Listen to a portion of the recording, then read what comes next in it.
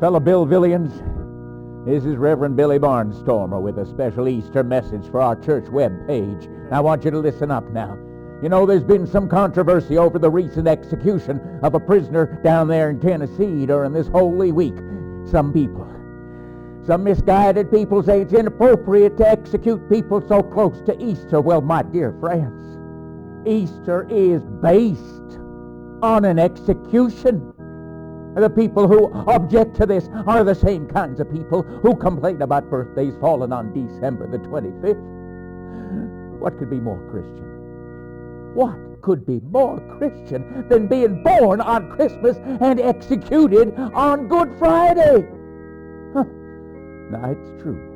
It's true, my dear friends, that not all of us can rise again 3 days later like this little fella here. No. But we're all fallen creatures. The world could use a few more martyrs and a few less complainers. Say thank you to that, friends. Thank you. Thank you. This web broadcast is made possible by a grant from Sproul Industries. It's a division of U.S. Plus. Hallelujah.